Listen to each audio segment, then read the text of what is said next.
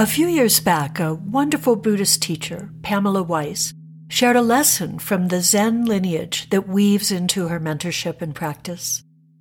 She cited a koan, which is a teaching story or riddle, something like a parable, about a monk who sits faithfully at the side of a dying teacher, holding vigil in the great Roshi's final hours. "Tell me," the monk whispered, knowing their wise teacher was in the final moments of life, "what is the learning of your entire lifetime?" The elder paused for a moment, slowly breathing. Their answer came in only 3 words: an appropriate response. This koan has been repeated in Zen teaching since the 9th century. Like much in Buddhism, it is both neuroscientifically valid and highly applicable today. And it ties into the theme of presence, which for me, thanks to the teachings of a lifetime, or at least so far, is the key to practicing the balance and non-reactivity that shapes a mentally healthy life. But what is presence, and how can we practice it? Let's explore, an appropriate response.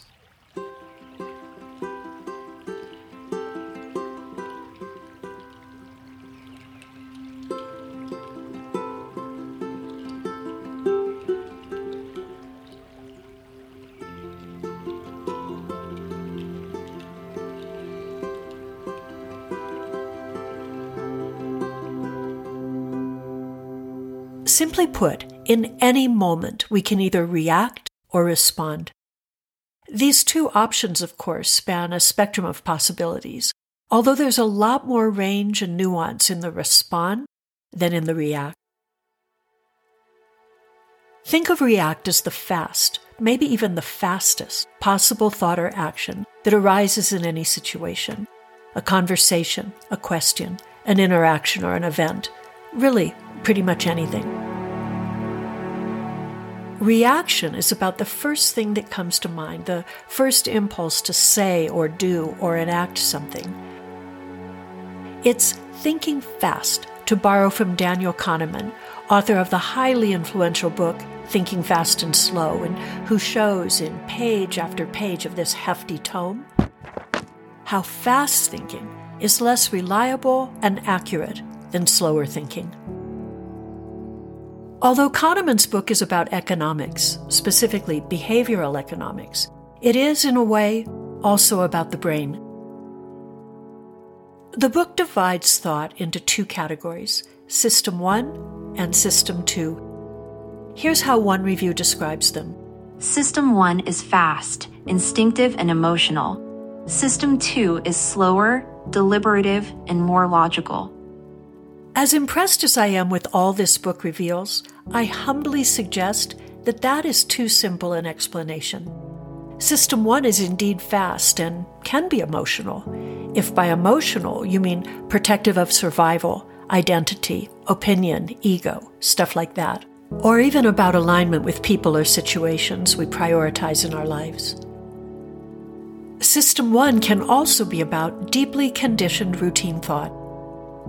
The type of thought the brain hardwires so it can think without thinking, like it does with stuff we memorize, facts or patterns we can call on instantly, and even the shortcuts the brain ingrains in our early lives and sometimes later that fall into the category of biases or assumptions. I've shared a map of common cognitive biases on the episode page at www.thebrainandbeyond.com/episodes/15. It's fascinating to see how much we and, our brains rely on these shortcut scripts called bias to shape our experience of the world. System 1 thinking is largely the domain of the left hemisphere, the hemisphere, as explored in episode 9, that A, specializes in linear, outcome-oriented thought, B, often overrides the big picture view of the right hemisphere and the, on the other hand, considerations of that prefrontal cortex, and C, generates answers, actions, or other reactions that the larger, more balanced, integrated brain tends to question or doubt within approximately 2.3 seconds. Map System 1 thinking to the fast, fact-based answers our educational system often rewards, and to our culture's ever-rising emphasis on fast, right or wrong, and outcome orientation, and maybe check in with how this aligns with your sense of the word react. Add in the fact that stress, unaddressed individual or collective trauma, and things like, concern about the future, increase the triggerability of the emotions driving System 1 thinking. Not all emotions drive System 1 thinking, yet many do. Even Kahneman, who won a Nobel Prize for the research behind this book, says this about System 1. System 1 is radically insensitive to both the quality and the quantity of the information that gives rise to impressions. That wasn't actually Dr. Kahneman's voice, though. Thank you, speech generator. Now, System 2. Those thought ways defined as slower, more deliberative, and more logical. This description might need some System 2 reevaluation. Slower? Yes, absolutely. More deliberative? Check. More logical? Maybe. Although that fast left hemisphere is amazing at certain types of logic. Simple, linear logic. If we replace the word logic with more intelligent or more balanced or more likely to be a better thought or action, I'd A, go with that definition wholeheartedly, and B, say we have a great description of response. How does System 2 thinking work, and how can we turn it on more reliably? Remember that fast thinking tends to originate in the left hemisphere, which is associated with both dopamine rewards and amygdala-driven emotions. Left to itself, and in the modern world, that left is often left to itself. That first fast reaction is the one your brain will come up with, and often think it was right, even when it was wrong. Slower System 2 thinking involves an override of that amygdala or the dopamine surge. With other emotional drivers and neurochemical rewards activated, a more balanced, whole brain, and accurate response, one that integrates both the big picture, thank you right hemisphere, and our highest level thinking, thank you prefrontal cortex, becomes available. Lest you think switching to System 2 is an arduous or time-consuming process, the difference between a System 1 reaction and a System 2 response generally takes about 1 second, which, interestingly, is approximately the measure of one inhalation of breath. In 1 second, one inhalation, a few pretty incredible things happen in your brain. The networks of the brain have the opportunity to evaluate the reaction from the presumably left hemisphere and test it against a wider system of connections and learning, coming up with a different consideration that lands much more like a System 2 response. Next, the areas of the brain that generally consume the most energy and oxygen get a little boost of the very stuff that lets them work their magic. That 1 second gives us a chance to connect with a mindset, a higher intention, that allows us to show up as the self we most long to be in the world. Feel that sense of self you most want to be, and you're getting a taste of presence. Presence is what happens when we slow down enough for our values to shape our thoughts and all that happens next. Values are the foundational beliefs or themes we hold most precious in our vision for our lives and for the world. Left to itself, System 1 thinking moves too fast to consider those bigger picture priorities or to weave them into what we think or do.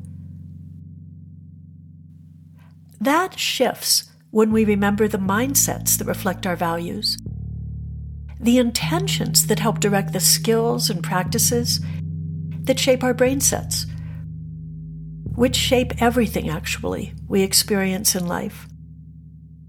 Presence is what happens when we stay curious for a moment, aware and mindful of whatever is arising in response to both what's coming up from the outside world, be it a question or something we see, an unexpected or welcome interruption, the stuff happening in traffic or with our coworkers, whatever, and our interior world, our awareness of the feelings and emotions that matter to us most.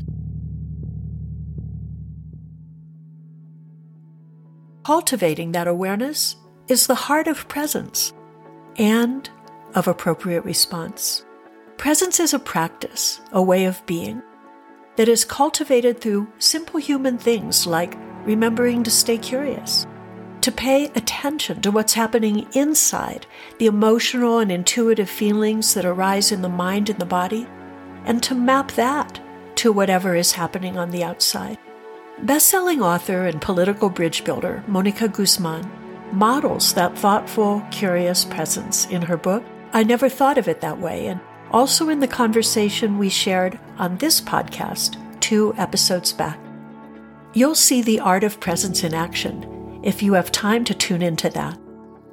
You'll also sense it in yourself if you take one moment, even one breath, to check in on what comes up for you as you listen to these words about presence. At any point in your listening, did you judge, resist, eye roll, or disagree?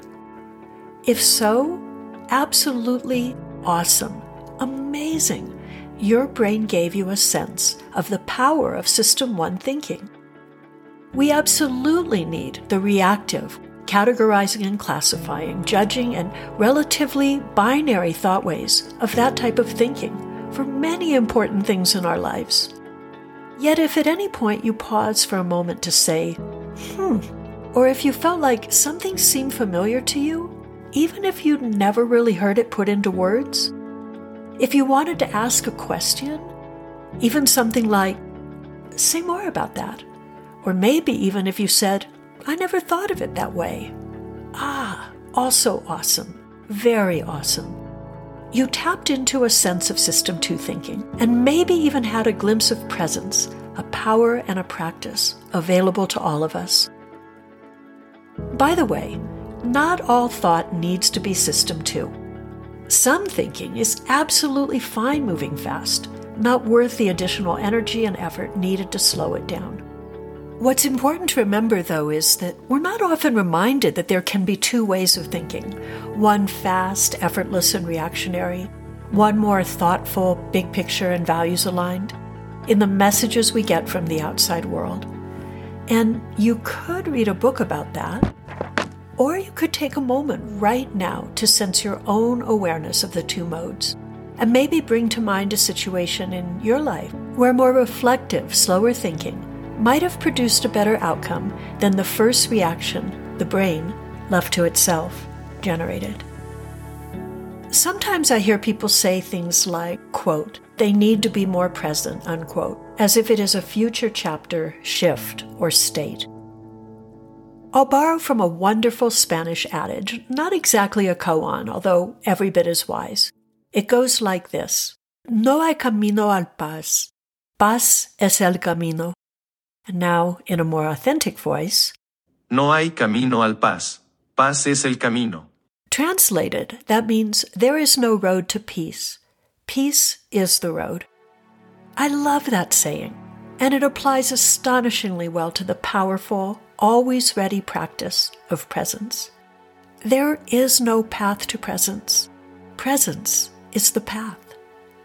Find ways to practice mindfully your higher, bigger picture, more intentional System 2 path. Breathe into that power. Feel good, deep within yourself, even for starting small. 5% changes, after all, are enough to change everything. Think about that. Can you imagine what is possible? Today's practice goes out with thanks to Carrie, who so sincerely asked the question, what is presence? I'm always grateful for inquiries that help me challenge my own thinking and put into words the values I continue to learn from. You are always invited to share your own questions or recommendations. All it takes is an email to ellen@thebrainandbeyond.com. Thank you for listening.